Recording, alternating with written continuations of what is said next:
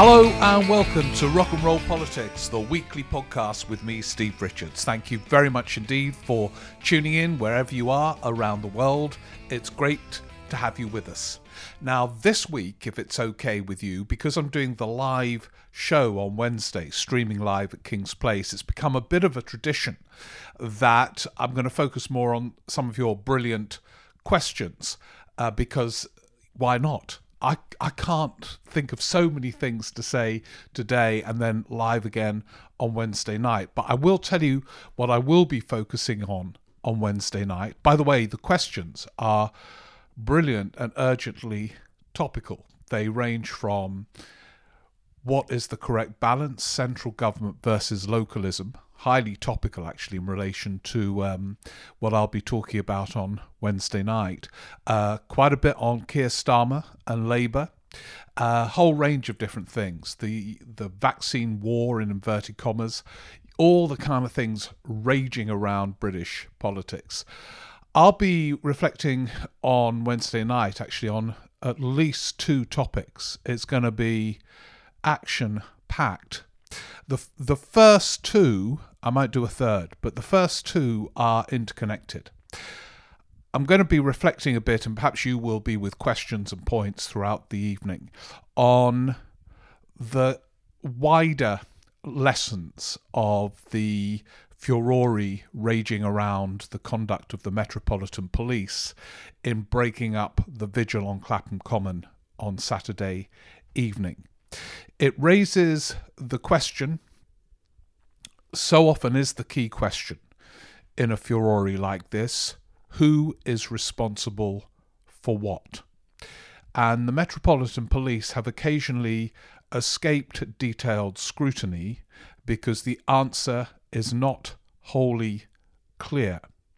And anyway, I'll be reflecting on that, which brings me to the theme that I was originally going to focus on exclusively really, but they are connected, which is what I consider to be the main lesson of the pandemic. The pandemic now, it's about a year ago when it began raging across the United Kingdom. And of the many consequences, and there will be many, I don't think these things happen and then just disappear into faded memories. There will be consequences. But the one which I think is deepest, and I'm going to be keen to explore on Wednesday night if you join me, is the relationship between the voter and the state. I think it has been transformed by the pandemic and the vaccine rollout. I'll explain why and then explore what the political consequences might be, which political party might benefit from it, its consequences for Scotland. But it seems to me a deep and profound change from a UK taught to view the state with suspicion and wariness since at least 1979, long time ago. I'm going to do a bit on Rishi Sunak as well, because I think we need to place him. Been a lot of questions in the podcast about Rishi Sunak. We've now had the budget. Who is he? What kind of chancellor is he? What power does he have within this curious government?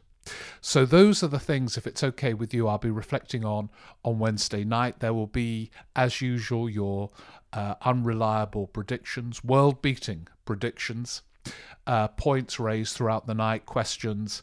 Get a glass of wine and we're going to go deep and try and make sense of a lot.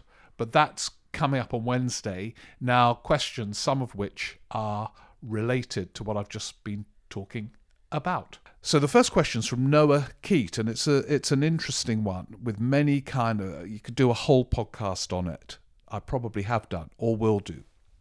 He asks, what should the balance be between government centralisation and devolution? Both can clearly have advantages depending on the context.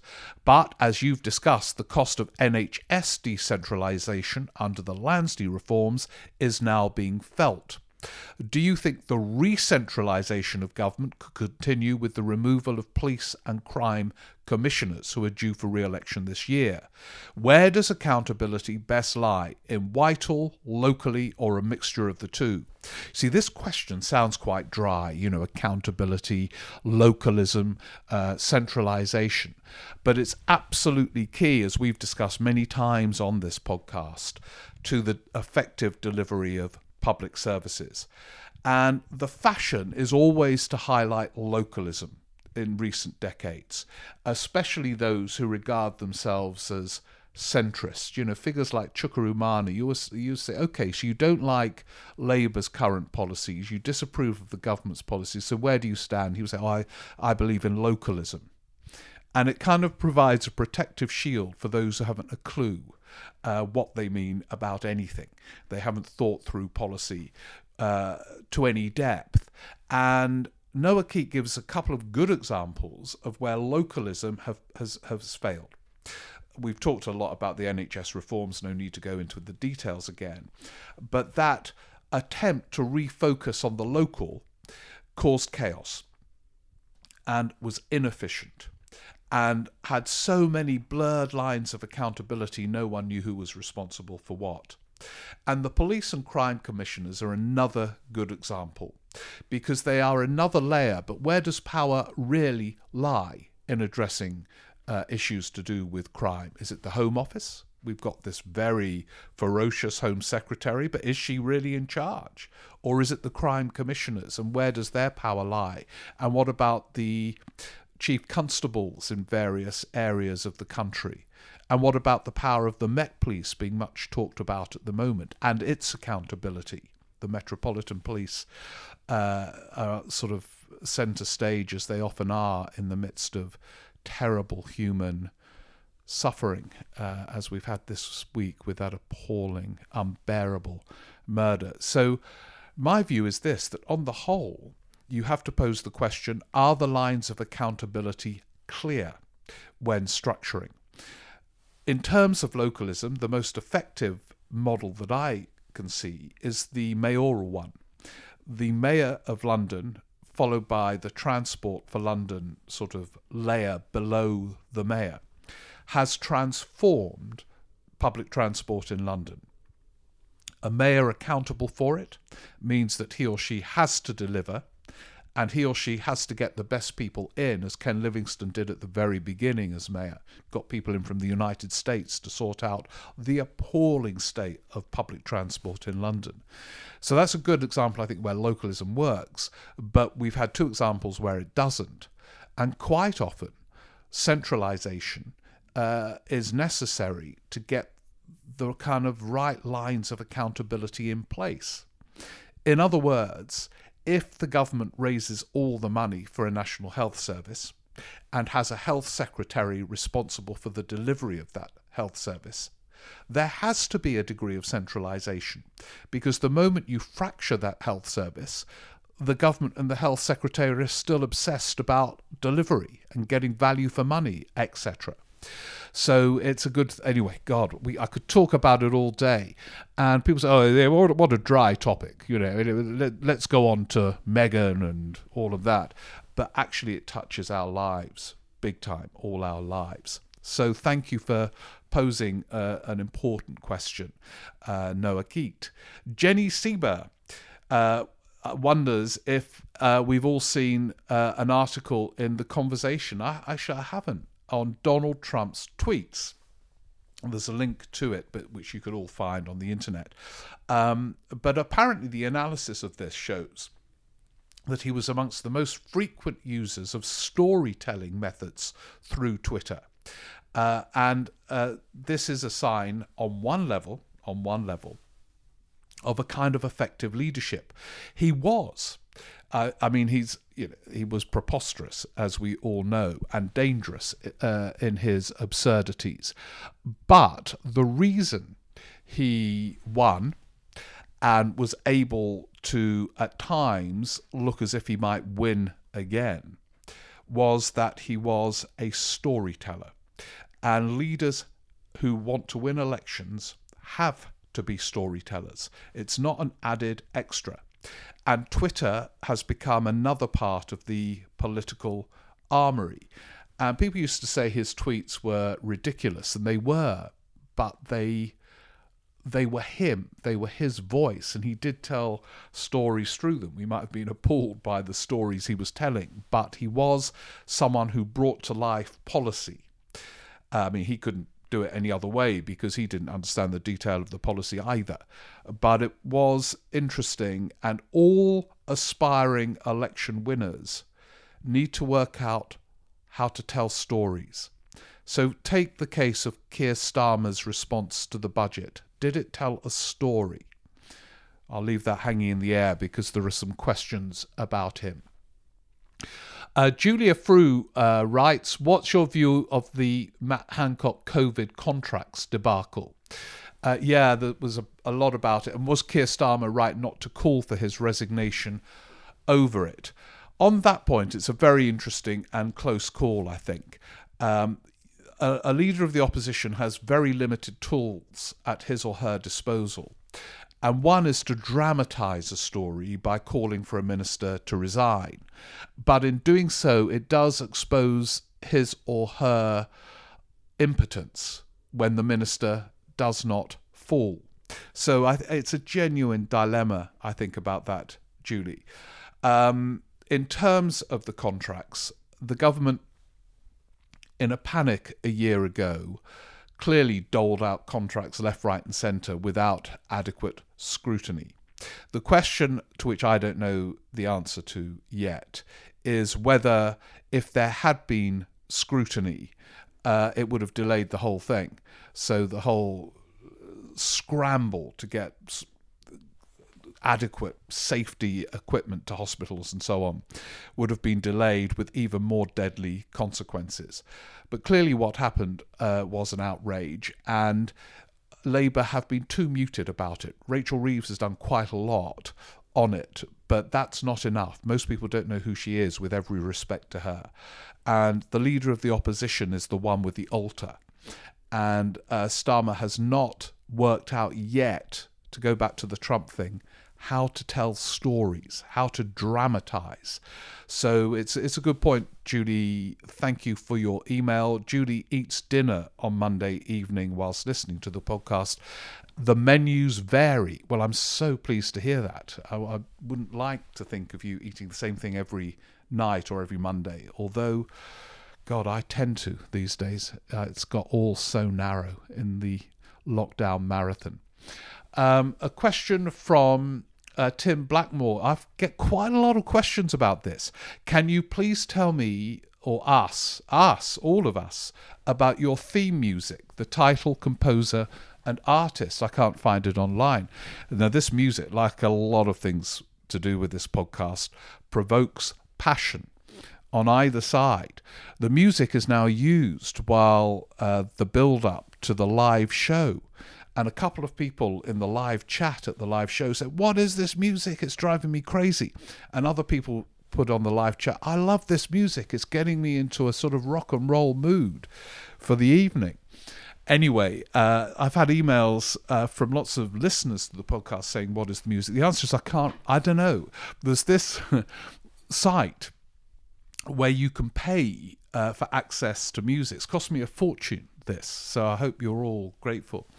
And I chose this one, and I can't remember much about it. I think it's called something like surfing music, but that might be a generic title for the music on that website.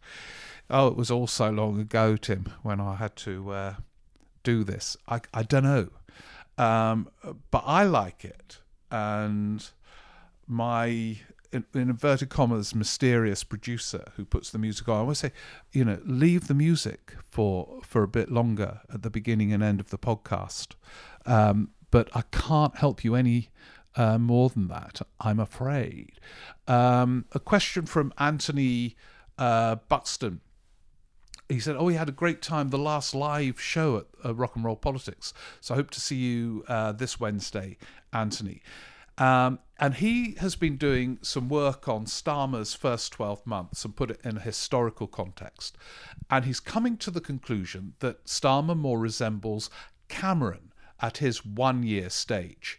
Cameron focused very much on the image of his party, little policy-wise, and there was much grumbling within his own backbenchers. That's true, there was.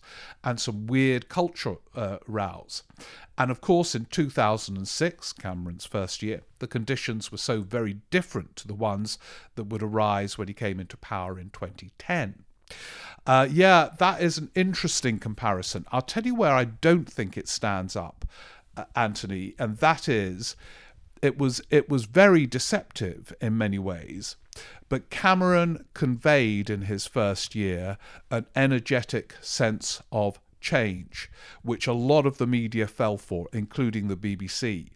The BBC, or some of its political staff, reported Cameron and used the term moderniser as if it was objectively accepted that he was changing his party and modernising and updating it. Whereas I think that's a contentious assumption with Cameron. He was in many ways a Thatcherite. But in his first year, if you remember, he appeared to be absolutely committed to the environment. His first slogan was vote blue, go green, in an attempt to capture the environmental specialists and voters. And he succeeded to some extent. I remember early on in his leadership having a chat with the Independent's brilliant then environment editor, very across everything, and he had become absolutely swayed by Cameron at that point. Of course, later discovered when Cameron said, "What's all this green crap we're doing?" That it was all an act. But he was, I think, at this point, although an imitator of Tony Blair, a more effective actor than Starmer has been so far, and he had conveyed this sense of change. Anyway, thank you for that, Anthony. Can't wait to get your final conclusions on your contextualising of Starmer's early leadership phase. Related to this, Peter De Silva writes, and he's been looking at the different Labour factions. He teaches the New Labour wing, soft left, and Corbynism. He wondered what's happened to the old right. Blimey, this is kind of delving deep in terms of the terminology. By the way, I am wary of the terminology, Peter, of all of this. What is precisely the definition of soft left? Corbynism is often referred to as hard left, but that adjective hard, what does it mean? In some ways, Corbyn was almost a pacifist. Isn't that soft or hard? Is Blair hard because he supports military intervention on many different levels? Anyway, the old right, is that the kind of old union right, kind of trade union right with, I don't know, he wonders whether Wes Streeting might be part of the old right now. There was, I suppose, in the Wilson-Callaghan era, there were many different factions, and I suppose Callaghan was the old right, very linked to the unions, was not kind of socially progressive, opposed Barbara Castle's attempts to reform relations with the unions. But anyway, you've got me thinking about the different factions, but I am suspicious of the terms and how imprecise they are. Again related, James Burton writes, do Labour just need to ride the boost Johnson will get from the vaccine in 2021 and not to panic? He suggests the jitters feel counterproductive. James, I think you are absolutely right about this, that if it looks as if the government is getting a vaccine bounce, the worst thing Starmer could do is panic and change himself or attempt to change himself, because that leads to kinds of layers of inauthenticity that become dangerously absurd. There is a tendency to panic when opinion polls go badly, and Labour should certainly reflect on these polls. They should be doing better, I think, even with the vaccine bounce that Johnson is getting. But I'll be reflecting on the significance of that vaccine connection with the voter on Wednesday night. I think it is deep and profound, but not necessarily to the government's long-term advantage. Heather Howells wonders the views on how the rollout of vaccinations in Europe is developing following rows with AstraZeneca and negative press on the efficacy of the vaccine. To what extent is it political, and what of the... Did I do this last week? I might have done. Sorry, Heather, if I'm repeating the question. What an honour. The apparent lack of global collaboration. I'm pretty sure I did do this last week. The global collaboration was the whole premise behind the AstraZeneca vaccine. I know that they were, that they were going to give it away to poorer countries. So there's that going on, but there's clearly a lot of politics within the European Union. But I've got a nasty feeling, I discussed this last week, and I'm starting to go crazy and repeating myself. Tell me if I didn't, Heather, and we'll go into it in more detail. Anyway, let's move on to Michael Duffy, who says, he loves the podcast. Thank you very much. He currently working from home, so likes to listen when working. Right, okay. Or out on my daily walk at lunchtime in the west coast of Scotland. Yeah, that Inverclyde to Greenock. Oh, heavenly. Now, this again relates to Starmer, who, when this email came in, was 9 points behind, according to Michael. Some polls give the Tories a bigger lead even than that. If this continues to be the case, other parties tend to get rid of unpopular leaders before the general elections. IDS in 2003, Ming Campbell between the Kennedy and Clegg eras. Now, he says, the reason I'm asking is post-1987 at this stage of his leadership, Neil Kinnock was regularly leading in the polls, as was Ed Miliband at this stage of his leadership. So should Labour, I think the question is, Michael, should Labour be utterly ruthless if this continues and get rid of Keir Starmer? Well, this is so difficult. If there was a clear alternative in place, ready to wow us all, I would say yes, because the context could not be greater. The stakes could not be higher. If this general election is won for the fifth successive time by the Conservatives, who, as I've said before, even right-wing historians, I think, will reflect on these Conservative terms and recognise that the Prime Ministers, Cameron, May and Johnson, were some of the least substantial Tory Prime Ministers in the long field of Tory leaders. If they were to win a fifth successive time, I think that will raise questions about the state of England, democracy. I think it will stir things up again in Scotland. So Labour needs to get its act together just on that level alone. But I can see no alternative leader. If you can, Michael, let me know. But on that basis, I think the focus should be on Starmer raising his game if he's able to do that. So that's kind of what I think on that, but let me know if you disagree. You certainly imply that you disagree. Okay, let's go on to another one from Stephen Lamb. He says, I regularly listen to the podcast. Great, thank you.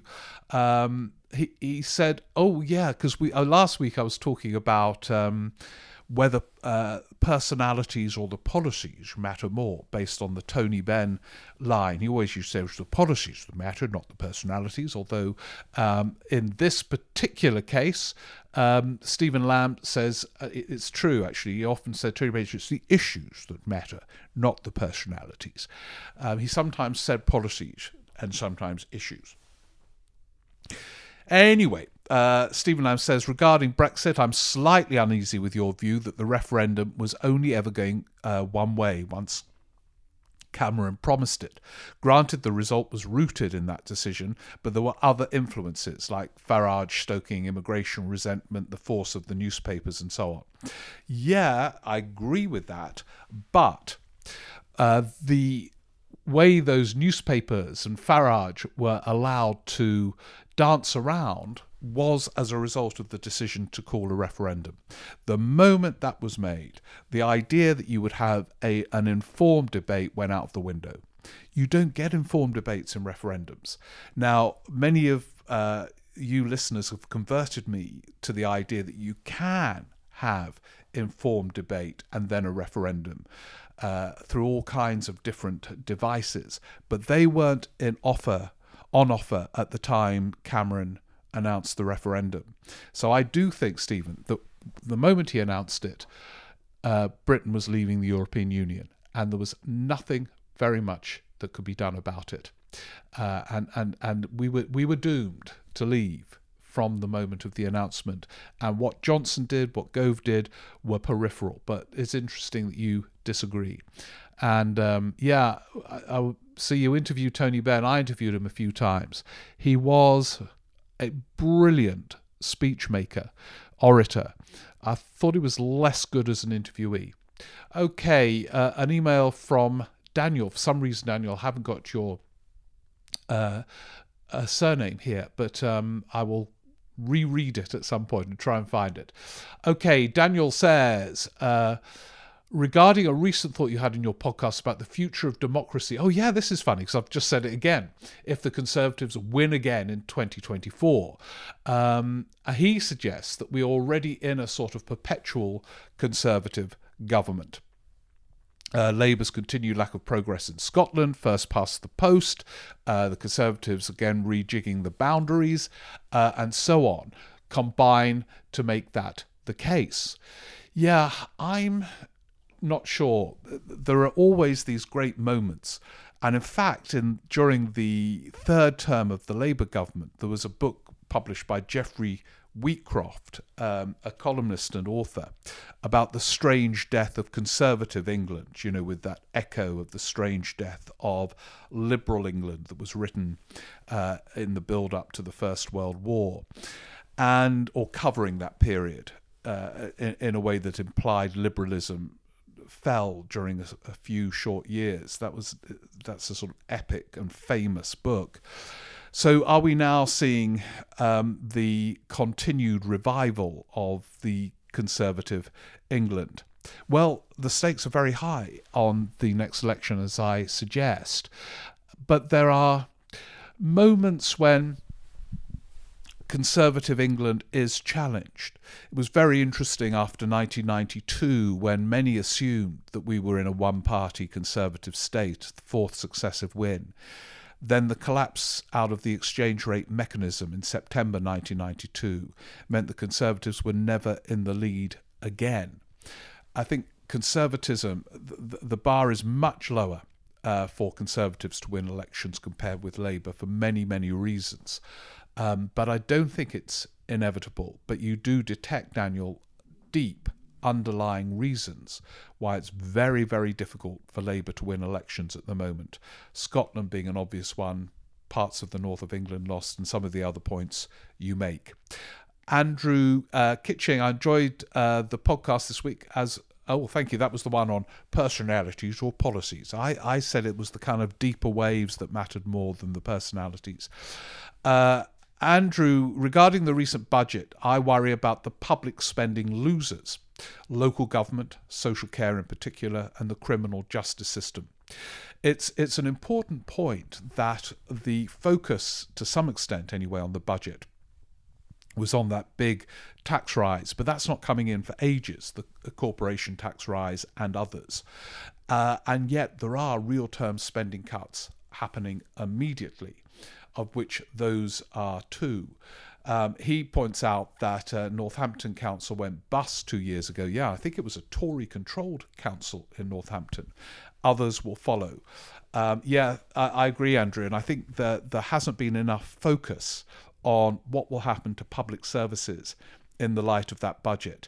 On Wednesday night, I'm going to do a bonus Rishi Sunak section because I think we need to make sense of Rishi Sunak. I'll be interested in your ideas too. Thank you very much. Oh, Andrew says, I usually listen to the podcast on a Monday night, relaxing at home.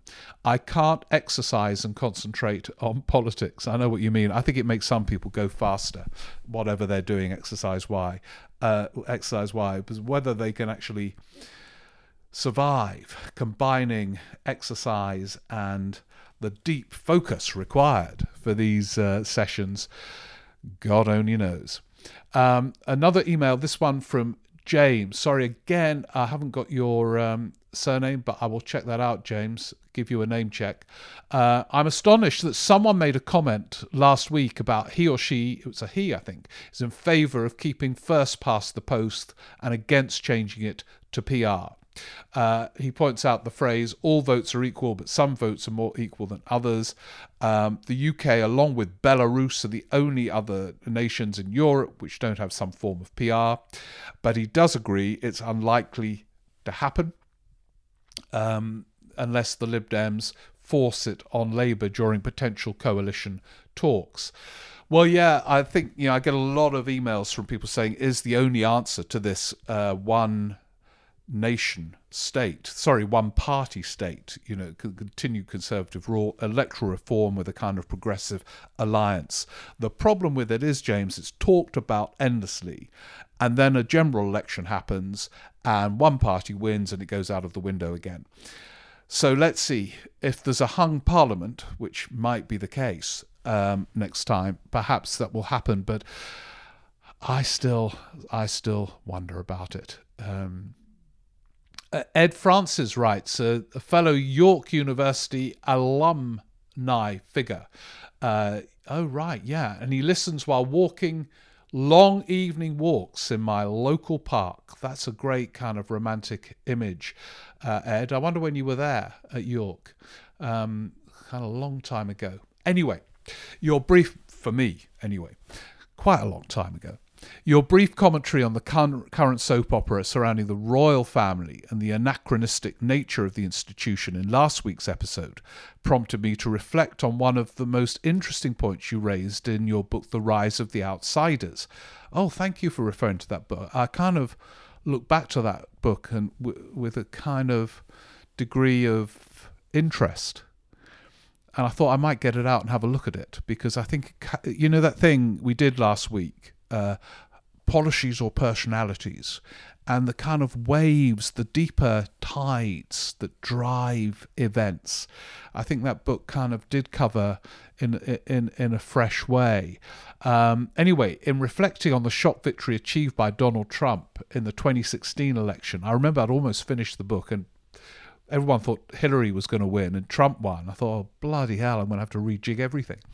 You argue that the key to his electoral success was positioning himself as a kind of living embodiment of the state. We're back to that question again of the role of the state and its relationship with voters, and of American values. Bearing this in mind, would it be possible to make a devil's advocate argument for the continued value of the monarchy in 2021 along the following lines: by keeping in place a symbolically powerful but in real terms powerless family of national figureheads? And we close off the space for politicians with authoritarian, anti-democratic leanings. I'm not sure, actually, because the problem with that argument, you see, the monarchy itself is anti-democratic. No one elected them. And therefore, I think they're going to have to, if they want to continue, no one's going to remove them. And they've got too big a following, as we can see from the whole Meghan drama. I mean, she's not even part of it anymore. And look at the attention she's capturing. But I don't think they will be the reasons why politicians with authoritarian instincts are cut off. It will be that the politicians with authoritarian instincts are exposed through democratic engagement. The monarchy, I don't think, embodies a nation's values. That doesn't mean to say we should get rid of it. I think there's a strong argument for it to be way, way scaled down from all the kind of bonkers pomp associated with it. But anyway, Thank you for that, Ed. And yeah, I was at York kind of left in the early 80s. Don't know about you. A quick one from Jeff Strange. Oh, he mentions Sunak. The only thing would make life complete apart from the obvious would be listening to you, ideally in person or via the headphones, wandering, not jogging across the meadows in Edinburgh. Yeah, I think Jeff is nearer North London terrain than the meadows in Edinburgh. Some of you listen whilst running or walking through the meadows, and we are all envious. But hopefully the Festival Fringe, as Jeff says, will get us back up and running. On Sunak, what an interesting Shakespearean subplot that he is.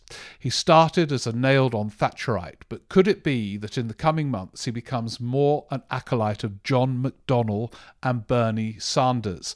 Well, I don't want to plug this show again, but on Wednesday night I'm going to be addressing that question. I wonder whether Sunak is quite in that mould. He has put the case for the state, but I wonder whether he fully believes it. Tune in on Wednesday. And another neat segue to that, Jeff, is from Dominica Jewell, who writes from France, from a wet and windy Normandy. I see, you're still lucky to be there, Dominica.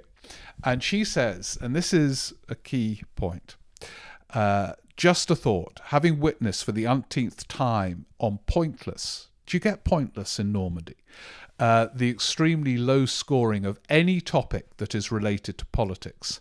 I'm wondering about the level of political engagement and interest of the average British voter. Does this place our rock and roll politics community in the category of geeks? No, not geeks. We're so cool. More seriously, if the hypothesis is true, what does this say about the results of elections in recent years? Yeah, I'm really pleased you've made this point. Of course, us lot, all involved in listening and taking part in rock and roll politics, we're not exactly reflecting the interests of the average voter. And it is worth remembering always that wrongly, and sadly, but truthfully, most voters don't follow politics. Danny Finkelstein of The Times writes about when he took George Osborne, his friend, when he was Chancellor, I think, to see Chelsea, and no one knew who he was. And this was a Chancellor cutting public spending in ways that would affect all the lives of every fan in that stadium. They didn't really know. But that has big implications when the state makes the voter reconnect with it, as I think has been the case over this pandemic. And that, Dominica, is what I'm going to be reflecting on live on Wednesday night at the King's Place website, the live stream. So I know you do some lace making. Get the lace making out and tune in, because there's more to it. But you make a good point. We're not that typical in listening to our politics podcasts or taking part in our politics podcasts. But what happens when the rest of the electorate does connect, albeit fleetingly? I'll leave that hanging in the air. Thanks very much indeed for some brilliant questions, and what a range, and all highly topical. So those of you say, why do you allow so many questions? Well, because they're brilliant. They are more insightful than any of the stuff I read in most of the newspapers. And thank you for listening. I say do subscribe and see you on Wednesday night, where we can we can party as we reflect on the relationship between the electorate and the state, where Rishi Sunak stands as a Chancellor, and any points you want to raise throughout the whole night. See you there. Thanks so much for tuning in. Thanks for the brilliant questions. And let's carry on trying to make sense of a crazy period in British politics. Thank you.